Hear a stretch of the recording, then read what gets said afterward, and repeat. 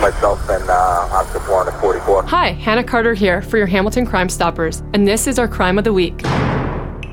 On Friday, June 21st, around 1 a.m., 3 unknown male suspects forced their way into a home in the area of East 38th Street and Crockett Street. The occupants of the house were awoken by the noise, and when they went to investigate, they were confronted by suspects, one of which was holding a firearm. The homeowners put up some resistance, and the suspects fled the house empty-handed. The suspects were last seen running southbound on East 38th Street towards Crockett Street to a getaway car. The vehicle is described as a dark compact car similar to a Mazda 3. If you know anything about this crime, call Crime Stoppers at 1-800-222-TIPS. That's 1-800-222-8477. Or submit a tip online at crimestoppershamilton.com. You can earn a cash reward up to $2,000, and you always remain anonymous. If you see something or hear something, then say something. And together, let's keep Hamilton Street safe.